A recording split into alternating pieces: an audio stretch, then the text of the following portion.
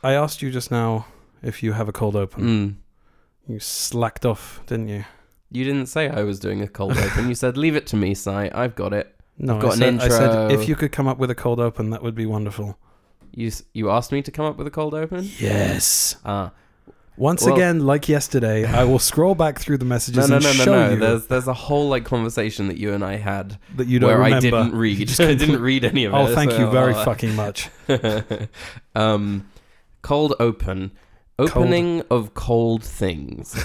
Webster's dictionary describes cold as... well, you know what? Actually, I don't need to make something up. We can actually check that. Fill air for a minute. And for God's sake, let's just roll the intro. No. This is going to be good. Don't worry. I promise you that they're more interested in that than they are in what have you seen, what have I, or any other shtick that I'll come up with. Just hang on a minute. Webster's dictionary.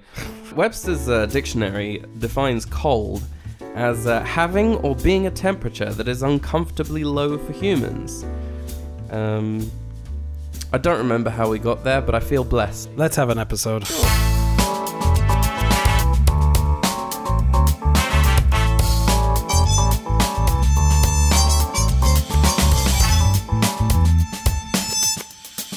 What's our seat number?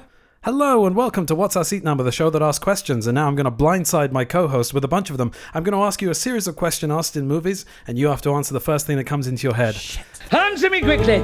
You have 60 seconds on the clock. This is highly irregular, I must say. Here we go, your time starts now. What do you call a blind dinosaur? Do you think Thinkosaurus? Correct. What do you call a blind dinosaur's dog?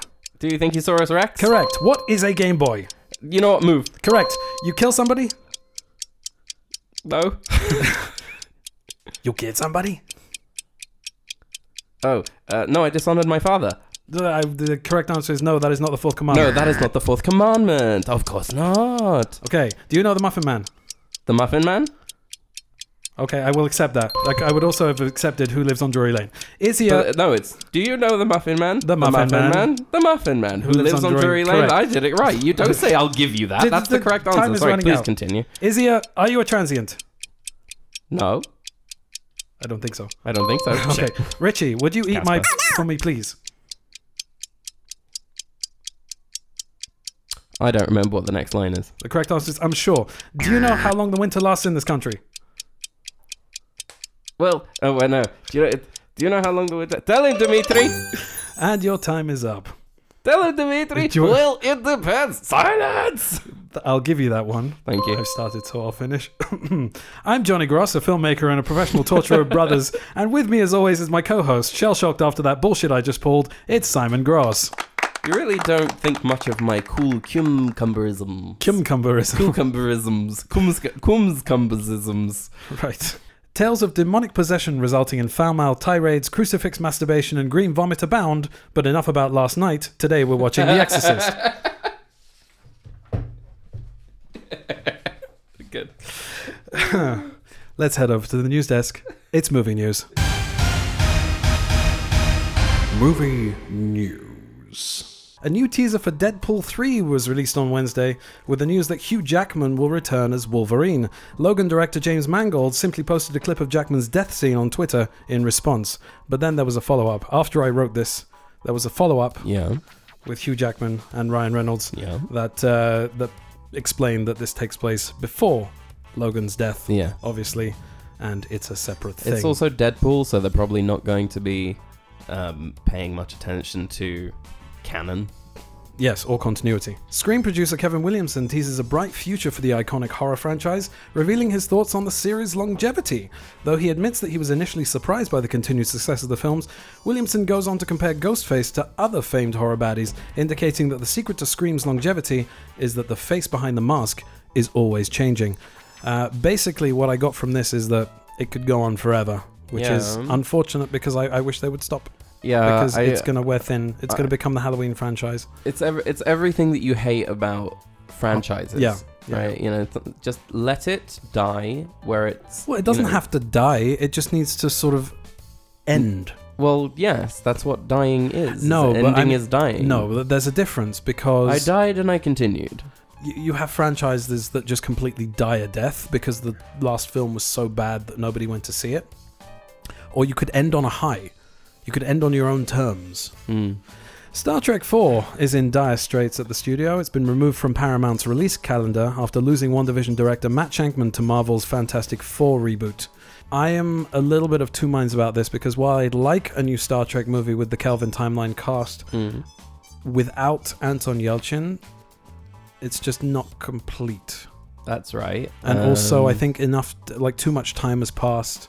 People are going to start getting long in the tooth, and it was a nice little trilogy there. Beyond was a little bit weak for me, but I think the novelty really wore off for me on the third one. Yeah, there's enough Star Trek TV fodder going on right now. Yeah. They've recast the same roles again. There's a new Kirk, there's a new Pike, there's a new Spock.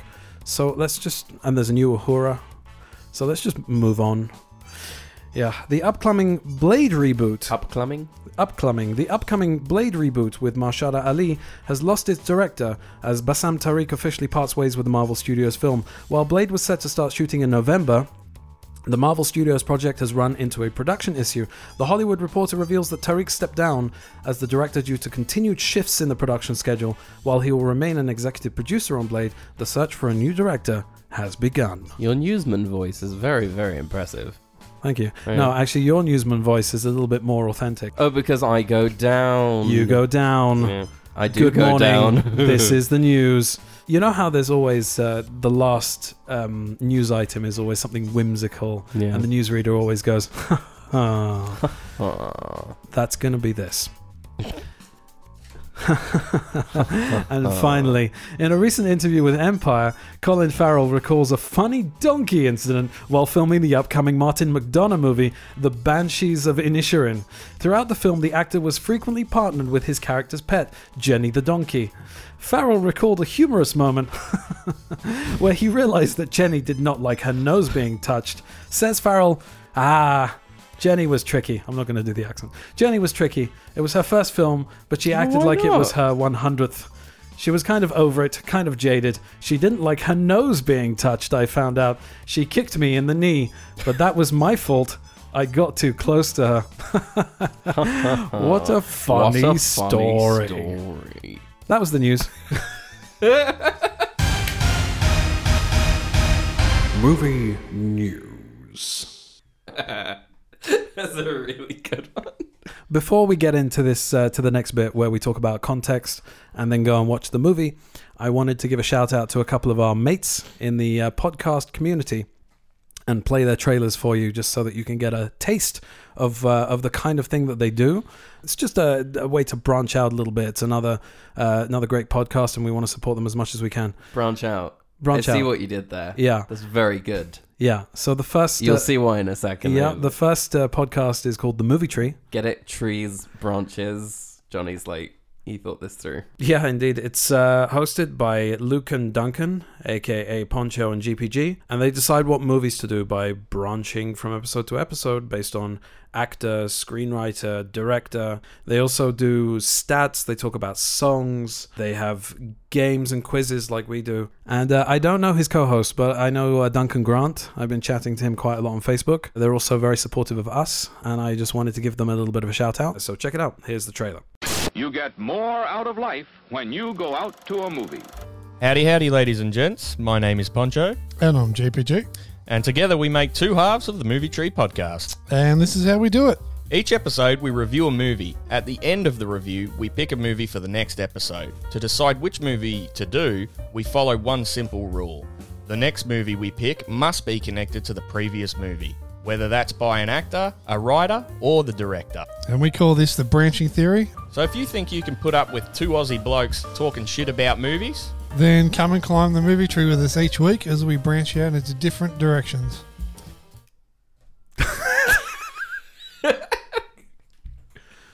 Johnny just comically looked at his watch as if waiting for the trailer to pass because we both paused, even though we don't have to. Through the magic of editing, the trailer goes in. We are not actually listening to the trailer. Yes, the trailer doesn't actually exist yet. Duncan's going to send it to me afterwards. It's a fun podcast. Give that one a listen. The other podcast I wanted to talk about is a podcast that we've mentioned several times on the show already. Several times? Yes. It's Film Floggers with host Ben Davis. He also co-hosts with a lot of other people. There's Dan, there's Tom, there's Fiona. Lots of different kinds of episodes. They do 15 minutes of Flog, where they limit the amount of time they have to review a movie to 15 minutes, with hilarious results. At the moment, they've got 31 days of Flogoween. They're reviewing all horror movies for the next 31 days. They have a show called Nitpickers. So lots of different kinds of content going on there. And here is their trailer. Get it in, get it on, and enjoy the Flog. Welcome to Film Vloggers, Oh, harder, Daddy. the only film review podcast, thankfully, that poses the question, does watching this film feel like flogging a dead horse? There he is, beating that dead horse. Introducing your hosts. First up, her Irish potty mouth turns the air a whole new shade of blue. It's Fiona. Say hello, Fiona. And why the is Dan Mackers doing our intro? I want me gold. That's great. It's great. She's adorable. And your second host needs no introduction. The man, the myth, the legend. Like I said I'd do this. I said I'd do this for you. I'm not reading this. It's the guy who waffles too much. It's Ben. Cooey! I'm making waffles. So what are you waiting for?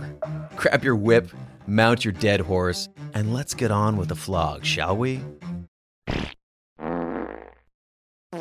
I was listening to their Shawshank Redemption episode, and Fiona did the intro instead of Ben, and it was just so funny because I'm used to him going, you know, and she's just, and he was not leaving her alone for a second. He just the whole way through is like nudging at her. Oh Kibitzing. God, oh fuck's sake, Fiona, oh God. It's like the whole way through. Anyway, so those are our podcast recommendations. I'm sure there's going to be a jingle. Play it now. So, context. You have not seen The Exorcist. No, I have not. I have seen The Exorcist many, many times. I remember the first time I saw it in England. I should have. I made a mental note for myself to do some research about this, because I don't exactly remember what went down, and then I didn't. Because the kids came home, and that was the end of the story. But It was the you almost said the kids home. Hemcomb. The kids Hemcomb. Well, I guess I'm leaving that in now as well. No. So the kids Hemcomb. Come what you fucking like. Who cares? Right. Cut it all. Cut it all. Cut it all. They came home, and that was all she wrote. But around the late 90s, It's not a classic The anecdote, Exorcist, is it, Jonathan? No, The Exorcist was re-released because it had been banned for many, many years. And you're going to see exactly why. There's quite a few scenes that would probably be considered video nasty or blasphemous. But I saw it first time on, I think, Film 4. There was they used to do a segment late at night with Mark Kermode presenting. Mark Kermode did the Fear of God documentary. What an unfortunate last name. Sorry. I just continue. Mark Kermode. Yeah, so Commode being another word for toilet. Please continue. Okay, it's not spelled that way though. I'm sure that made all the difference when he was in school. Yeah. So I'm sure that all the other kids were going, yeah, commode. He was going, it's not spelt like that. And they were going, oh, you know what? That's a good point. Thanks, Mark. We'll just step away and leave you to your lunch.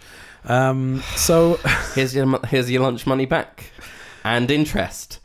So Mark Kermode it's his favourite film. He's always talking about The Exorcist. And he did a documentary called The Fear of God. And it's been a mainstay on all of the... It was on my VHS, I believe. And the DVDs and the Blu-rays. And when the 4K comes out, it'll be there. Guess what? And it's a really great documentary. I really recommend you check it out. It's probably on YouTube by now, so you can have a look when you finish the movie. Very cool. And there's just a huge amount of behind the scenes stuff that went on during the making of this movie. Also, the same sort of idea as Poltergeist. The reported on-set curses, people dying, and people having to come to the set and do exorcisms, etc., etc., etc. The Omen also has a lot of those kinds of stories. I don't know how much of that is sort of spooky coincidence. But like it is kind of creepy just to listen to. I mean, if you remember, there's a documentary, Inside License to Kill. Yeah, the thing with the hand. thing with the fiery hand that comes out of the ball of fire. That shit scared the crap out of me. Yeah. All of the stuff that went on in Mexico when they shot the tanker chase sequence on that road. Yeah. On that road, the haunted road, where so many people have died because there's a very dangerous curve. It's very creepy. Whether it's true or not, it doesn't matter. And I remember also watching the Blair Witch Project fake documentary that came with the movie on the DVD. It's also, it's also fabricated. It's also fiction, but it was so well done and so very sort of realistic in the way that it was shot and the way that that the interviewees spoke about it, that it creeped me the fuck out. So all of those stories creep me out anyway. But in general, I remember you talking about movies that involve demonic possession kind of giving you like shivers down they give me down the your spine, heebie-jeebies, and haunted house movies and things like that. So those are the things that I personally gravitate to. Exorcism of Emily Rose. No, they give me the heebie-jeebies, but I gravitate towards them. Yeah. Like the whole point of watching horror movies is to get the heebie-jeebies. That's why you watch them. It's part of like a catharsis of like getting out energy. I think the Conjuring movies and the Insidious movies, were really, really important for me, because when you introduce those to me, I mean, they're not old, right? No, but like 10, 13 years old. Yeah. I think I was watching them less. I was watching, horror movies a little less. I think there was a dip, and I stopped. And then they sort of brought me back around to watching them a bit more. I think I had a similar experience actually, because James Wan kind of reaffirmed my faith in horror movies. Yeah. He sort of came at it. It doesn't reinvent the wheel. And to be honest, when I watch a horror movie, I'm expecting to be shocked, surprised, or maybe disgusted, perhaps creeped out. But I want, I don't necessarily need for it to be sort of brand new and innovative and all that kind of stuff. It's how it's given to you. Yeah, it's the way that he uses jump scares, or the way that he uses those, as I said last week, those little hiding bits things in the corners of detail in the corners, and that whole thing of Insidious, the tracking shot where Rose Byrne is walking through the house and you see the little kid running around in the foreground, silently, not making any noise. It's just so creepy and so very well judged. And The Exorcist, in the grand tradition of movies like, as I said, The Omen and The Last Exorcism and The Exorcism of Emily Rose and The Conjuring and all of those movies, even the opening of Constantine has a bit of that in it with the sort of getting the demon out of the girl. Sort of bringing it back around to The Exorcist. I remember seeing that on Channel 4. And I recorded it off TV and I watched it a few times. It's not a movie that I watch it every couple of years. It's kind of like Jaws in that way. It's a masterclass. Okay. In the same way that Hitchcock was an abuser and a bit of a dick to his cast and crew.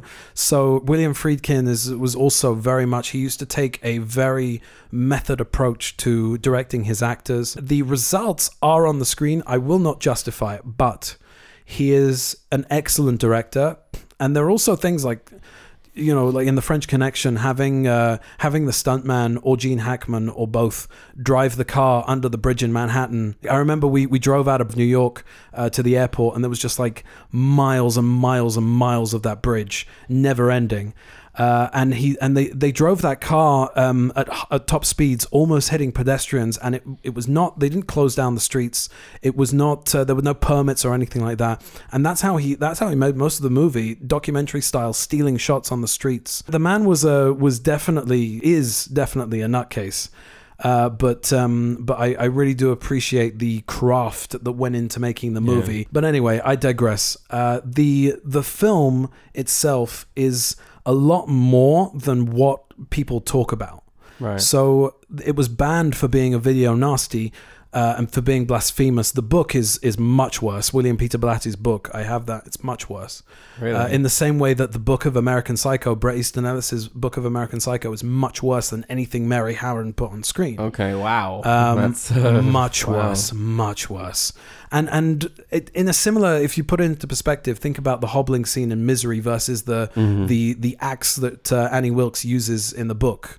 Yeah. What Stephen King was writing in It is also had to be, excised from the script of the movie that they made, of both adaptations that they made, because it was too graphic. Things that go on in books are generally more graphic than what people are able to tastefully put on the screen. There's no censorship. There's no censorship, but there's no limit to what you can do with your imagination versus what you can put on screen and realistically have an audience buy and not be fully grossed out with. Yeah. Your brain's doing the work. Right, exactly. The movie itself is a lot more drama, crises of faith. There are hints of molestation as well, and various things. You're really selling this to me, Johnny. It's a very potent drama as well as being a horror movie. Is it going to really, really affect me? Because we could have watched something like The Frighteners, yeah? I'm not sure. As I said, when I was a kid... Or The Addams Family. When I was a kid and I watched this, I found it comedic. Mainly because the demonic possession scenes, when you're 14 or 15...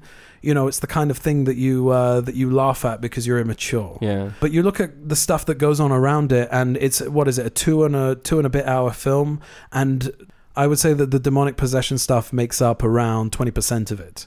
So there's a lot of like really meaty drama in there that I really like. So that's what I mean when I say it's not necessarily what you would imagine that it is. There's a lot more to it than just the power of Christ compels you. You know, it's more than just that.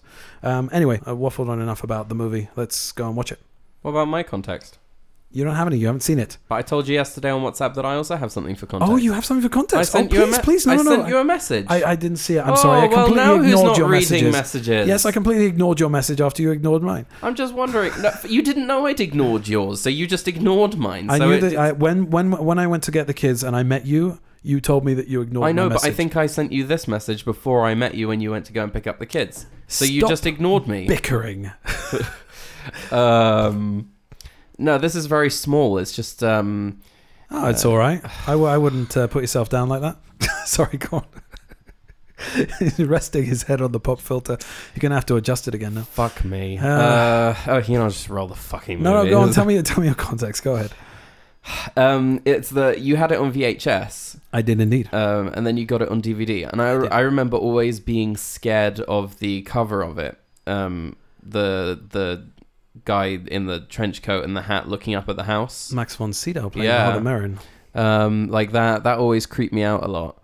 It's a very, very iconic image. Yes. And you told me that it's really, really scary and that I shouldn't watch it. Because as we've established in previous episodes, you, when I was younger, you were in charge of the sort of monitoring of what was... The censorship, as it were, yeah. And you told me under no circumstances do I watch this movie. I wanted to protect you. I understand. I did that a little bit, and it got to the point where I just never watched it. Yeah. And I never sort of went, I really want to watch this movie because you'd made it sound so bad. It's like not, as in not a bad movie, as in you made it scary. What? How old were you? VHS time. It was also DVD time. It was also while we were here, like when I was a teenager. You weren't telling me what I should and shouldn't watch, but you were suggesting to me like that this sort of thing would really make me, because I was very affected by haunted house movies. In your mid-teens, you were very sensitive to that kind of thing, and because I still have nightmares today, but now they're weird things like, I'm living in a building in New York and we're looking out at this lovely view, and me and Shosh are here, but she's annoyed with me for something and she won't tell me what it is, and I don't remember having moved to New York and all my stuff is still here in this country, and I sort of ask Shosh what's wrong, but she's disappeared, she's gone. I can hear her in the other room because she's moving around, but I don't see her and I don't know where the entrance is to the other room. And then there's like, okay, but who did pay the rent for this very high-rise apartment? And is it really New York or is it just like Gotham City, right? Like that's the weird kind of nightmares I'm having. Oh my God, lots to unpack there. Roll it.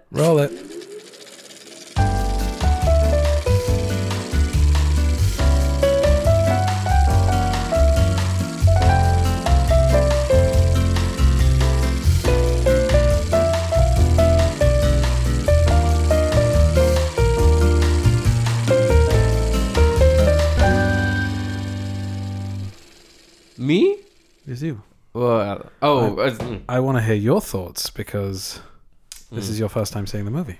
that was an experience. It felt very much like something I needed to see because there's a lot of influences that it has on. Yeah, you've seen the legacy that it's produced, but you yeah. haven't seen it. Exactly. It's the same thing with Poltergeist last week, as when you see things that have been inspired by that or spoofs or whatever, so suddenly things start coming around. I don't know that I'd call it the scariest film of all time, as is the tagline. That's a promotional thing. It's definitely not the scariest film of all time. Probably even not at that time, but that's not what it's for. I mean, the money that had to go into substantiating that claim boggles the mind. Yeah, look, I mean, it's definitely shocking in certain places, but I think that in general it wasn't made to be a horror movie per se. You can see what he was trying to do. The final act is all exorcism. Yeah. But everything, a lot of what's leading up to that, it's a good 80% of the movie is just drama. Yeah, it takes a long time to get to priests getting involved. There's a lot of very abrupt. I feel that it kind of suffers for that because, it's a very abrupt ending to all things. It's also very. I'm not sure. I don't remember, but I think maybe the director's cut gives a little bit more breathing room. It's another 10 minutes, so I don't know how much more it can really do that. But I opted for us to watch the theatrical cut before. If you wanted to watch it again, maybe watch the director's cut. But I wanted for you to see the theatrical cut, to see the original intent. Well, much like Black Phone, I'm not sure that this is the sort of thing that I'd rewatch. Okay. It is something that I'll rewatch. I thought that the whole final act was a lot of abrupt things happening, which I guess makes sense because the things that were happening are abrupt in themselves, like death. Right. Right. But I felt that the word abrupt is an apt description of a lot of things in that film. It abruptly cuts to, very violently cuts to different, shots and scenes and loud noises of a crowded pub, Yeah. It's just very aggressively cut. Yeah, it alternates between these long, drawn-out scenes and this almost sort of staccato quality that he cuts in the middle of a conversation sometimes. Not in the middle of a sentence, but in the middle of a conversation that he gives you just enough information that you need without hanging around too much. The longest conversations are with the detective, with Kinderman. Yeah. It's definitely a slower burn than Poltergeist. Yeah, it is slower. I thought that the pacing was actually really good because I was thinking to myself, okay, how much of a film can actually be about an exorcist or about an exorcism? I mean, for the first half, he's almost sort of amassing images and sort of drip feeding you certain things that. When you see the finale, the demon is using all of that stuff against Karis and against Chris McNeil, against her mother. There's very little backstory to Father Merrin. Yeah, you have that sort of extended opening sequence in Iraq that gives you there's atmosphere there that it sort of immerses you in the yes, but it doesn't give you much else. It just shows you Father Merrin going about an archaeological dig. It shows him discovering the statue of Pazuzu. That's the name of the demon. How'd you know that? Did I miss that? In the book, I believe, or maybe in the sequel. It's just something that I know. But okay. There is a meaning to the opening sequence. It's scene setting. I thought it was just setting up that he is incredibly old. Yes, he's very old. We talked about that actually during watching the opening there. That you asked me, has Max von Sydow always been ancient? Obviously, I know it wasn't. I said Max von Sydow in this movie looks like Max von Sydow in movies from more recent years, right before his passing. Right. And you asked me why they cast Max von Sydow, why they didn't just cast somebody older. Yeah. And I think the reasoning is the same reason why they cast Marlon Brando in The Godfather. In 1972, he wasn't that old. It's a very similar kind of situation. They kind of aged him. Just finding and a they gave really, him- really good actor. Of Yeah, that they gave caliber him is jowls rare. and stuff like that, but he's able to act through the makeup and create a feeling of years gone by, of sort of like a not a wizened quality exactly, but he's able to carry himself. Like Max von Sydow walking in this movie, you feel like it's an old man walking. You feel like it's Max von Sydow from Minority Report. Right. Instead of Max von Sydow from The Seventh Seal. And I said to you during that's what they missed in The Irishman when they tried to de-age all of those actors, is that they were not able to carry themselves like younger men. Yeah. They de-aged them with CGI, but they still hobbled along like they needed to Exactly. clear out that old prostate. And also we talked about briefly. No. We talked about No, we're just going to slide on past the prostate. Slide through the prostate. Are we talking about things sliding down with little resistance With again? ease. With ease. Past the prostate. Why'd you got to take it there? Why'd you got to take it there? I didn't take it anywhere. I said they're wobbling around like old men who need to clear out the prostate, and you just carried on talking. So I assumed that you were either in a very blasé manner continuing just past what I said, or But you're the one who took it to the I was in the middle of a thought. I apologize. How rude. Please continue your thought. How rude. No, so we were talking a little bit about Back to the Future, and the opposite is true. Not to say that Leah Thompson and Crispin Glover and Michael J. Fox and obviously Thomas Wilson, they're not bad actors in any way, shape, or form. But it's they did it for more of a comedic effect as opposed to realism. And you can see that Max von Sydow playing Father Merrin is trying to really give that feeling of age. He's So anyway, that's I think that is the reason for it. Just trying to get the best actor possible. I've written here: why is he wearing a cardi in 30-degree heat? Yep. And I No wanted complaints here, no arguments. Yep. Owen Roisman, the cinematographer, just shout out there because this is a beautiful movie. Wonderfully shot. I was actually a bit complacent with my notes on this one because I was very sucked in. Not so complacent. I wouldn't call that complacent. You said that you were invested and you I wanted was to watch the unable movie. to. I felt disturbed every time I wanted to make a note because I was missing things that was going on the screen. However, I do Yes. have one note. Yes, please. That I snarkily managed to get in there, so I will read it off now. Go ahead and snark. Would the medical bills not be cleaning her out for all of the times that she goes to doctors in this movie? But you can see that she's quite rich. That she's quite rich. That she's an actress. She's a Hollywood actress, and she's got a beautiful house in the middle of Georgetown, which cannot be a cheap place to live. Right. Yeah. I've actually been there. I showed you during the movie. I got pictures of it, of the steps and the plaque that is put up by the steps. The window that they fall out of is not actually there. Where the steps are in relation to the house, it would not be possible to fall out of the window and down the steps. So they had to build that in order to make that happen. But it's really it's a really beautiful town, and I got a really nerdy kick out of walking up and down those steps. Sure you did. Yes. Surprised you didn't go, well, I'll just throw myself down these just for the fan serviceness of it. Actually, my wife went off to do something else and left me to it, basically. She was like, yeah, you just creepily walk up and down these stairs where people died in a film. I think she waited around the corner or something, but like she let me go up and. What, you think it was she was creeped out by it or something? No, she doesn't know. She's never seen The Exorcist. She doesn't know she doesn't anything care. about it. Okay, Yeah, she doesn't care. Makes sense. I made a note about Tubular Bells. That's going to come back. Tubular bells. Yeah. Oh, I see. Tubular bells. Oh, I see. You said tubular bells. Tubular and not why didn't you say tubular? Tubular. Tubular. Yeah, I was sitting on the tube. Yeah, it's interesting because that is a pre-existing track. It wasn't written for the movie. And there's some trivia corner there that I'll get to. It sounds a little bit like the Halloween theme, actually. Or rather, the Halloween theme sounds a little bit like that.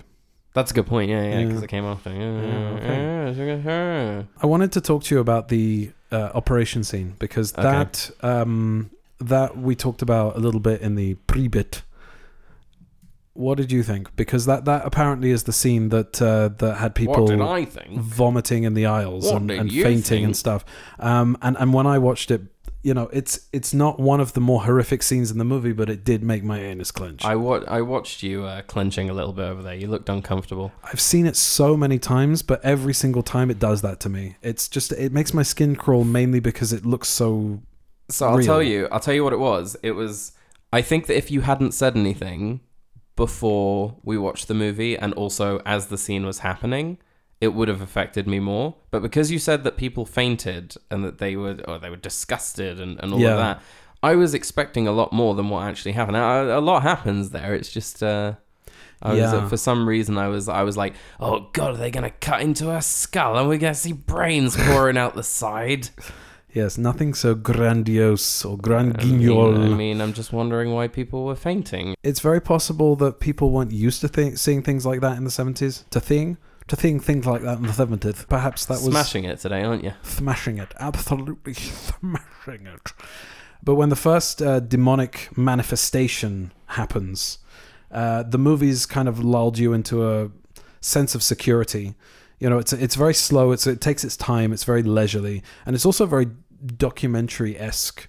You know, it kind of, there's a lot of like, as you say, like sort of staccato cutting and handheld cameras and lots of zoom lens action. Yeah. I feel like because of the way that the movie's paced, when she first says "fuck me," in that scene, and Chris's reaction to it is what, because now I'm looking at it as a parent.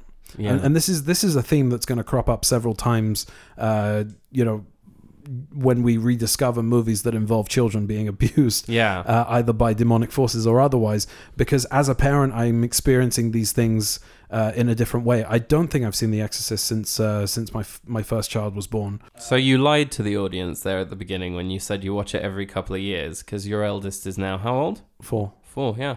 Oh, well. What a liar you are. Couple, few, whatever. How will they ever trust you again? So yeah, it's the parents. I'm really being difficult today, and I don't know why. I don't know why. I don't know why. I don't know why. Yeah. It's like pulling teeth. So it's the scene where Reagan's being sort of tossed around the bed. The scene apparently ruined Linda Blair's back because she was being yanked very, very hard. Was it with wires? Yeah, with a practical effects guy pulling the wire. It's kind of shocking because she's established as this really sweet little girl, and the relationship between Chris and Reagan is very sweet and very very sort of well established by this point in the movie. You get sort of little hints of the father sort of neglecting her on her birthday, not being around, post-divorce, etc., etc. And then, you know, this language coming out of this little girl's mouth, and Ellen Burstyn's acting, the way that she reacts to that it affected me this time quite a lot. Yeah, she really plays the haggard look very well. Yeah, I think she gives a great performance in this movie. All of this stuff, like, if you haven't seen the movie before, like it's quite shocking. That it suddenly happens like that. Yeah. Because of the pacing, because of what's happened before, and the way that it's established. Having not seen the movie before, I would agree that is a fair assessment. There are a lot of things in the movie that were very shocking to me. Not just the content, but how they just suddenly ramp up to 100. Yeah. Especially the crucifix scene, which I've heard about and it's been talked about and spoofed. Yeah, I heard you go. I went, oh Jesus. God, yeah. Still to this day, that's pretty shocking. Whether or not you believe, whether or not you're Catholic or you're Jewish or what, or, you know. Yes, those are the only two religions in the world, Jonathan. What is the matter with me today? Oh, just Papa Spank. Right, okay, keep going. Those are the two religions that are accessible to me at this moment in time, in your seeing brain. as that we've just watched a movie populated by Catholics. No, you're and good. We are Jewish. Trust me, the audience is behind you on this one. I'm the one who's coming out like a colossal tutti frutti. So yeah, it's a pretty shocking scene, basically. Wanker. Tutti frutti. Yeah, I like the relationship between Karras and Kinderman. I wish that was established a little bit more. Yeah, there's that one scene that they have together where he calls him Father Paranoia, and there's like a sort of there's a nice little rapport between the two of them. What did you think of the lack of score? There's like a few tones here and there and tubular bells, but most of the tubular. You think that you know what, with nowadays and also with movies that came out around the same time, like Jaws, that music plays a really, really big part in horror. So in this movie, during the demonic manifestation, the exorcism scenes, all that stuff, there's no music whatsoever. Nothing to give you like that sort of dun dun. Yeah, jump because scare. they just allow the situation, performances and the situation to feel like they're happening. Like I think that sometimes music can be a real grounding for you. It can put you in the scene. Yeah. And in some cases you just want to play into the silence. And I think that those moments of quiet are very sort of loud. You know, like when they're sitting on the stairs after everything's sort of calmed down, he says, let's have a rest before we start again. Yeah. I think that silence when they're sitting on the stairs is very, very contrasted to the noise of the exorcism, but again, no music. I actually didn't pick up on that. Yeah. I didn't pick up on the music not being there because I'm just used to that score, that tubular bells thing. Speaking of realism and grounding, we don't see Father Merrin's death. It happens off screen. And I was in two minds about that. I was sort of, okay, that's a bit of a cop-out. Right, well, but on thing the is other that hand, you don't really know Father Merrin. That's what interested me watching it this time around, because I never remember that. Because he's the exorcist. Yeah, I never remember that. You don't get any backstory on him whatsoever, and it's interesting because he also says when he first gets to the house, like Father Karras wants to give him backstory, and he says no. Says, "Why? I don't want it. I don't need it. Let's just do this." And that's maybe that sort of speaks to the other side of it, that we don't need to know anything about Father Merrin. Just the fact that he believes in it so much that he's coming. That's a really interesting point, though, Johnny. Like you're saying, like it's his reaction to, don't you want to hear backstory about this person? And he's like, no. Is the director telling the audience you shouldn't care either, like about his backstory? That's a really astute observation. All you need to know about him is that he's the kind of man. He has so much faith that he would come and give of his time and his energy and ultimately of his life in order to save this little girl. And he knows nothing about her, and he doesn't want to know anything about her. Perhaps there's even a shade of Quint or Captain Ahab about him, that he's chasing this demon, and he could have been chasing this demon for many years. That's really interesting. I read something completely different into that. In that, you know, he didn't want to have any kind of weakness or attachment by hearing the personal backstory. He didn't want to feel anything about it, because that would sort of impede his work, would make him vulnerable, which is exactly what happens to and he didn't want to Karras. he didn't want to give ammunition to the demon. That's what I thought of it, but it's really interesting the way that you've presented it to me now. So you get a sense that he's devoted his life to that study, the study of sort like of what's of he doing in Iraq with Yeah. the archaeological dig, is he's probably studying or searching for artifacts relating to, what is it, Pazuzu. I want to talk a little bit about Burke, because I mentioned before we watched the movie about sort of allusions to molestation, and I said something about the book containing more information about that. Apparently, I did a little bit of a search here. I don't remember the book because I haven't read it in many, many years, but I did buy it in a secondhand store recently, so I might give it another read.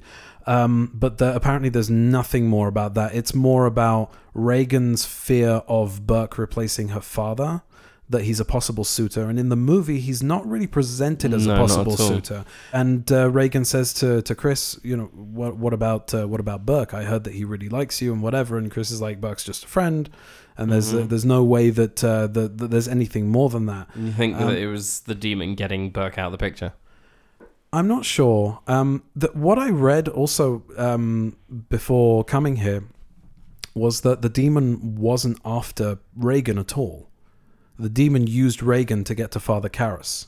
Because of the amount of torment and sort of anguish that Karras is going through with his mother, and the fact that she died and he wasn't there, and whatever else he's gone through in his life before we meet him in the movie, alcoholism, etc. So you think that the demon was drawn to him? The demon was drawn to him. He actually says, it's an excellent day for an exorcism. It'll bring us closer together. And he said, what, you and Regan? He says, no, you and us. So actually, by the way, that line is what I say every time I get a cold. and my throat gets scratchy. That's every time I go, what an excellent day for an exorcism, like that. What an excellent day for an exorcism. Lovely. Yeah. Anyway, you're horrible. I'm not horrible. I'm just misguided.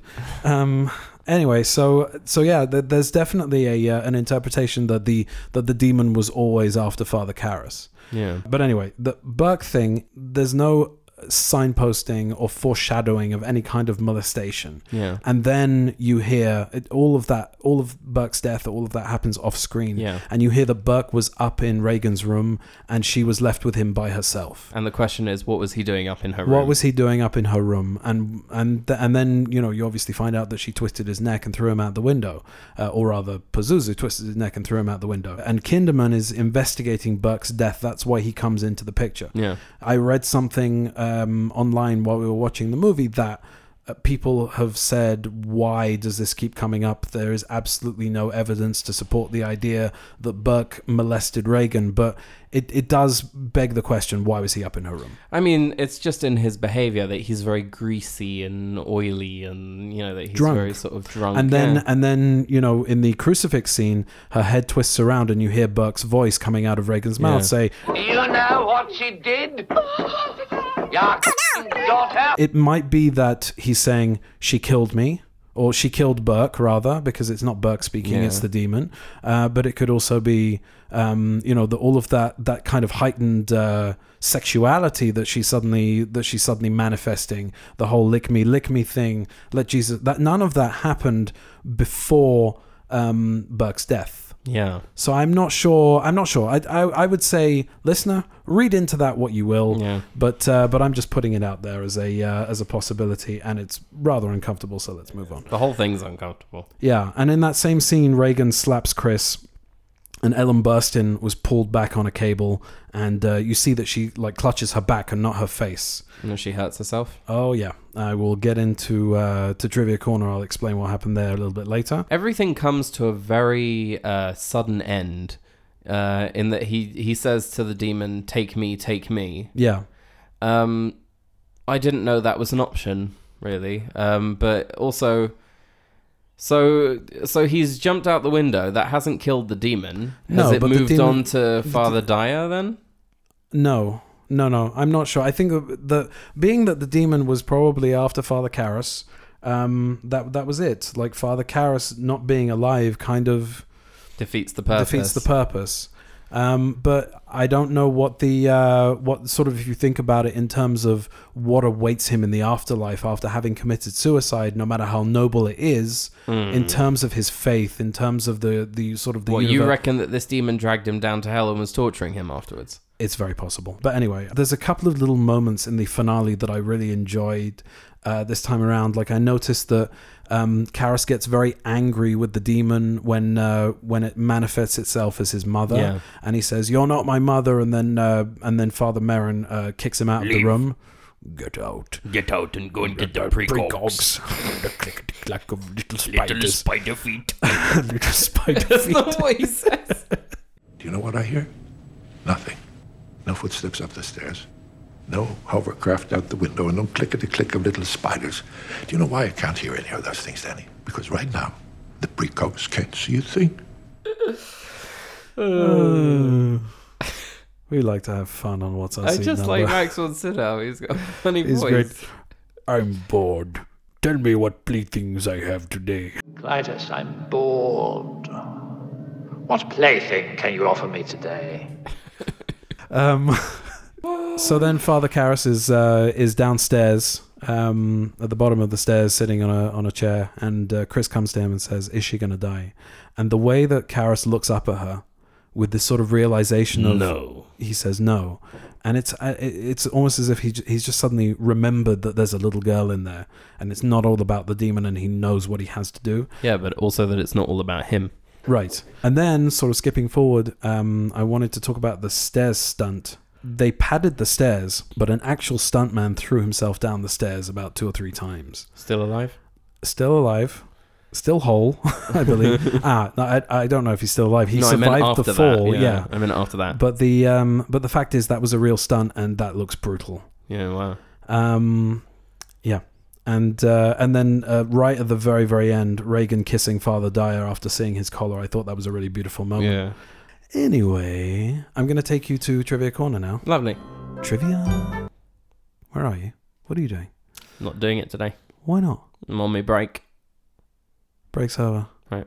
Trivia Corner. I've written at the top here, why do all these films involve abuse? Meaning the director abusing the okay, actors. Go on. Everybody strap in. Everybody strap or strap on. Okay. The scene where Reagan projectile vomits at Father Karras only required one take. The vomit was intended to hit Jason Miller in the chest, but the plastic tubing misfired, hitting him in the face. His reaction of shock and disgust while wiping away the vomit is genuine, and Miller admitted in an interview that he was very angered by this mistake. I mean, mistakes happen. Calm yourself. They do, but this is not what I'm talking about. We'll get to the abuse a little bit later on. Okay. In an interview... here we go. In an interview, Jason Miller stated that he had a major verbal confrontation with William Friedkin after the director fired a gun near his ear to get an authentic reaction from him. He told Friedkin that he is an actor and that he didn't need a gun to act surprised or startled. Yep. Due to death threats against Linda Blair from religious zealots who believed the film glorified Satan... Wow, that's a gross misunderstanding. It's a rather loose interpretation of the plot of the film. Yeah, Warner Brothers had bodyguards protecting her for 6 months after the film's release. Now, this is also something that I've talked about when sort of kind of defending Mel Gibson, and I've done that several times over the years because, first of all, the guy's done his penance, but also because the hubbub surrounding The Passion of the Christ back in 2006 was that a lot of religious groups, and I'm talking Jewish religious groups here, had not seen the film and condemned it as a work of anti-Semitism, and I think by that point there's no excusing what he did, but the reason for his sort of anti-Semitic tirade was probably because he was getting a lot of shit for a very long time. You've seen Passion of the Christ, haven't you? Bits and pieces. As a Jew, do you feel it was anti-Semitic? I don't think so. I'm not sure. Did you feel insulted by it? No, I don't think that was the main sort of end game. I think Gibson was trying to promote something else, but I think he was trying to promote his very strong passion and belief in this thing that he believes in. Yeah. So what I'm saying is that while he is not necessarily the nicest human being, and I wouldn't want to go out and have a drink with him, I think it's time to forgive the poor guy because he's been through enough. But or just move on. My point is that when people picket about movies that they have not yet seen, it's dangerous. It's dangerous to do that. It's the height of misinformation and being uninformed. And nowadays it's even worse because we've got Twitter and Facebook and Instagram and whatever else in order for anybody and everyone to sort of get their opinion out there, and it can sway public opinion very, very easily.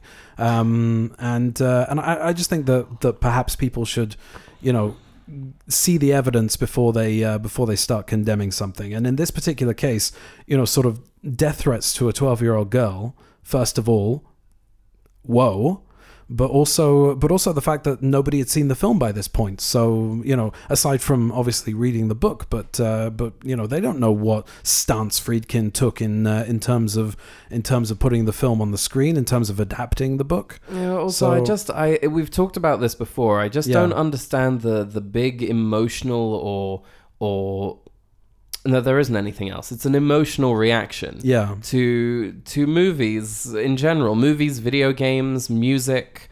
If a song or a movie or a game makes you feel like you need to kill another person, in the words of Adam Ferrara, just sit down until that feeling goes away. Right? Like, it's not... Wow, that's a blast from the past, it is, right? Isn't it? Yeah. But it's like, don't you think that's really stupid? Like, how is the perspective gone on that sort of thing? Even in the 70s, like, it's a 12-year-old girl and this is a movie and it's based on a book, which is fiction, and the movie is fiction, and why are you getting so upset about it? I just never understood the... Yeah. Because I've watched movies where I've been uncomfortable or something. You know what you do? You just turn it off, you walk away. Yeah.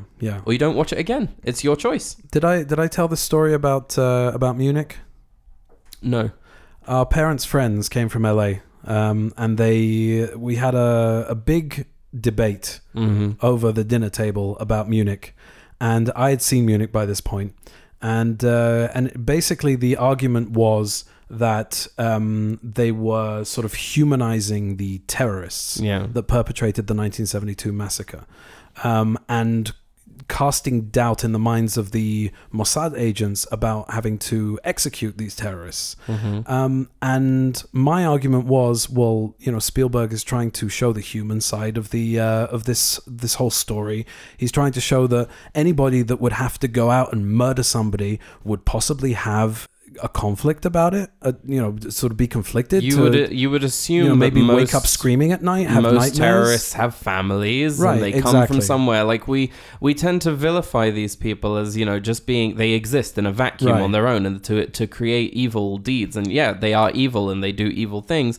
but there are shitty people in the world who do shitty things, but they're still people. I think that basically what they wanted was to see a movie that was very much black and white. Perhaps they wanted the champions of Israel to be. They wanted the Maccabees. Exactly. Yeah, they wanted sort of like Jewish wish fulfillment, which is basically what Inglourious Basterds is. I knew you were going to say that. Look at your face. Look at you all happy.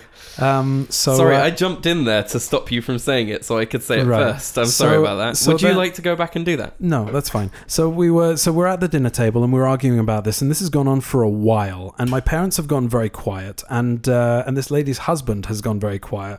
He's just kind of sitting there, and we're just like arguing back and forth very heatedly about this.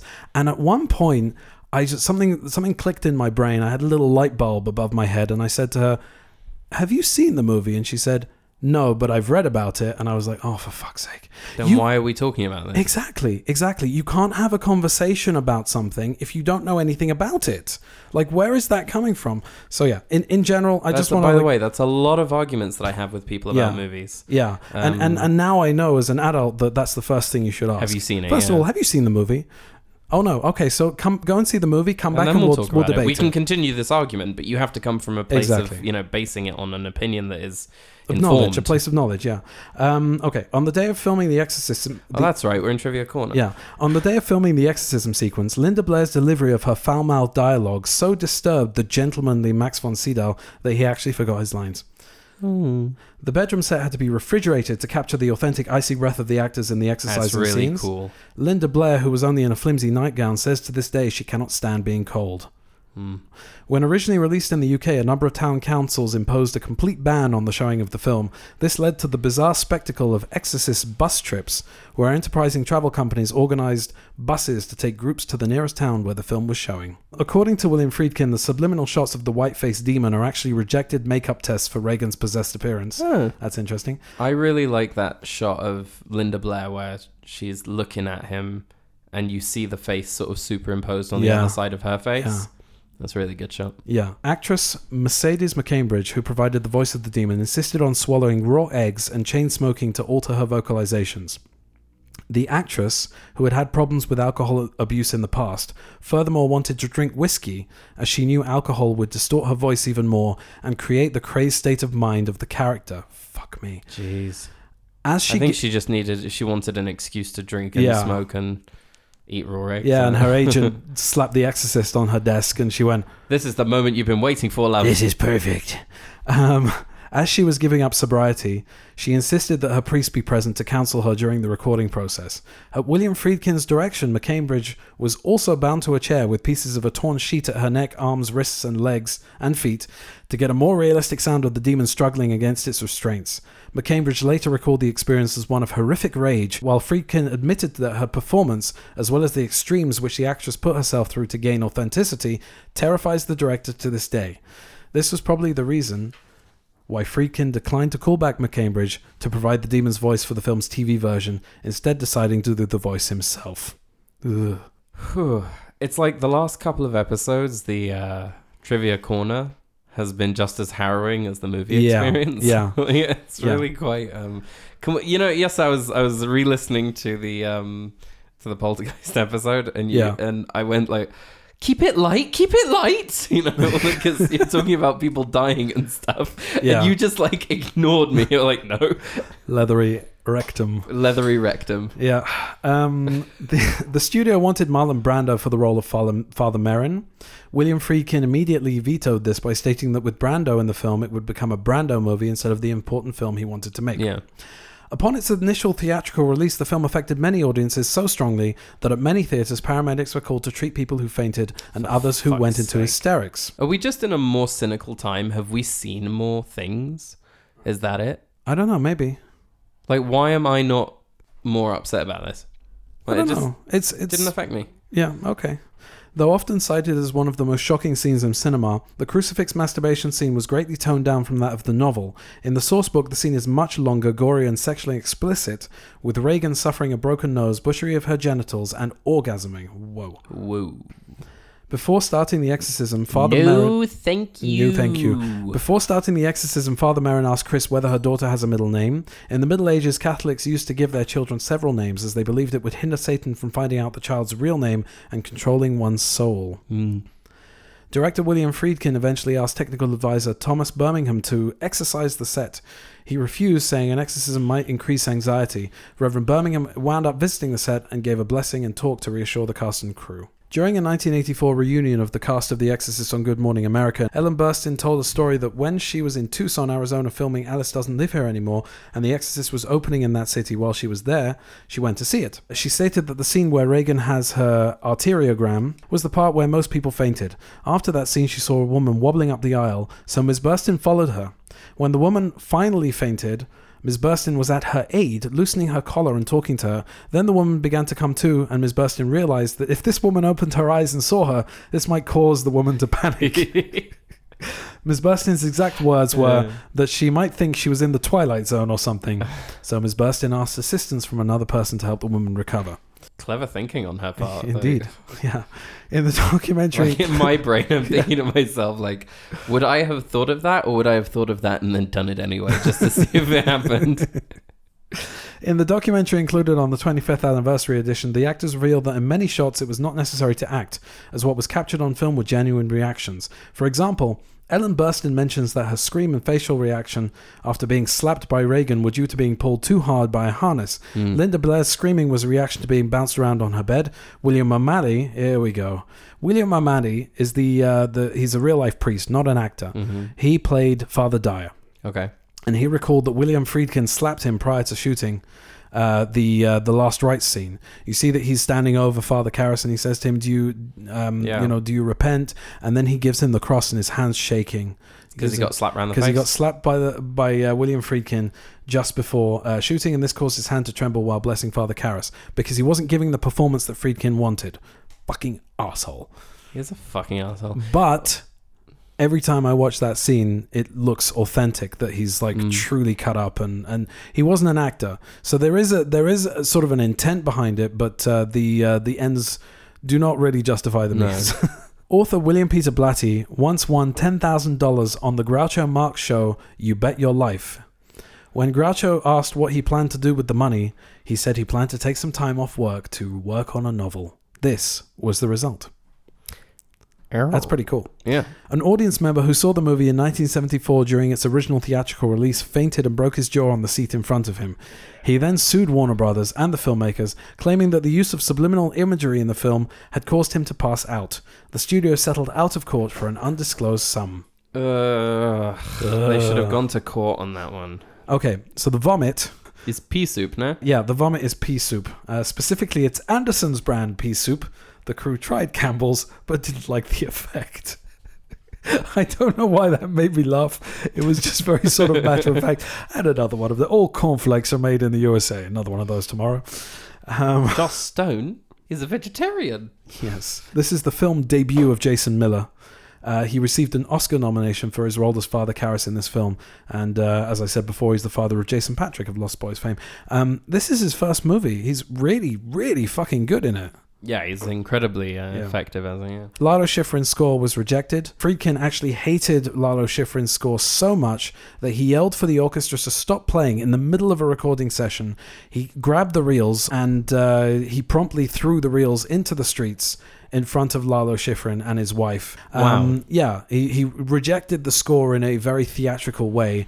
And couldn't instead, he have just said, I'm sorry, it's not working, I'm going to take my film with me? Yeah, he was no very, hard feelings. He was very passionate about it. Okay, but again, there's no excuse for that sort of behavior. As I said, it was the right decision.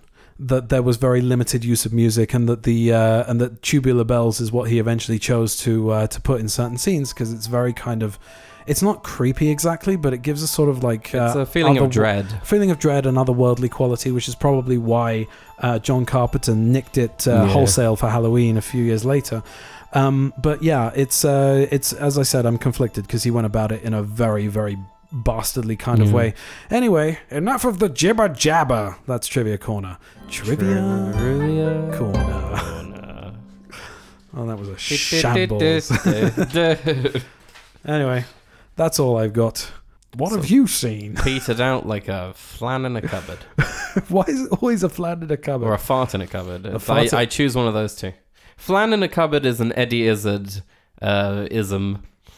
If anybody is a fan of Eddie Izzard listening, you might have noticed that I keep saying "so yes." So yes. That's also an Eddie Izzardism. Eddie Izzardism. Yeah. Eddieism. I have a. Yeah. This film was important for me to watch. Did it live up to your expectations? Did you have any expectations? Here's the thing, is that I don't think I did. Not in the same way that you're really looking forward to something and then you have those hopes sort of smashed. It's, again, I've seen a lot of imitations of it. You know, look, I mean, even from something as simple as Supernatural, where they do exorcisms, you can see where they drew inspiration from this, right? Right. And Constantine. And everything. Yeah. It's one of those things where you can really see why it gets the reverence that it gets. You know? So yeah, it was really important for me to watch. I enjoyed it. I'd like it if next week we did an episode on a movie that was a little lighter. You're talking about something like sort of in a hocus pocusy kind of vein, like or Addams the Addams Family. Yeah. Okay. So we will. We just will talk just about a little bit lighter, because there's only so much I can take. Anyway, thank you for listening. Thank you for sticking with us. Yeah, thank you very much. Incessant prattle. Also, a big congratulations to Shakus, who's just his wife just had a baby. Congratulations. A boy. Thank you again for listening, and hopefully you enjoyed that.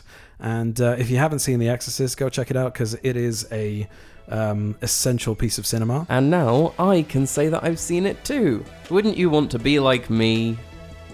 Don't be like him. Bye. Bye.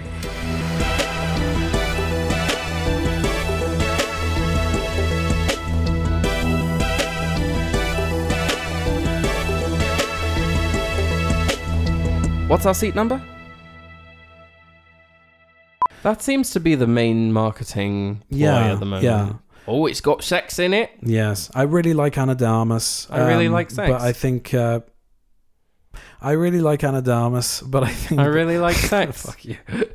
I really like Ana de Armas. I really like sex. Stop it. Cock. All right, so I'm not even going to bother to cut around that. Just a random thing of Sai saying I really like sex for no reason whatsoever. There's a reason I really like sex. Okay. So the listeners, I tried to cut that out, but it didn't happen. Anyway, so I really like Ana de Armas, but she keeps to know. We are not going to do that. I didn't do it again. If I were to do that again, that would be childish. But anyway, yeah, a little bit of Buzzcocks, random, obscure reference there. This is horrendously unprofessional of both of us.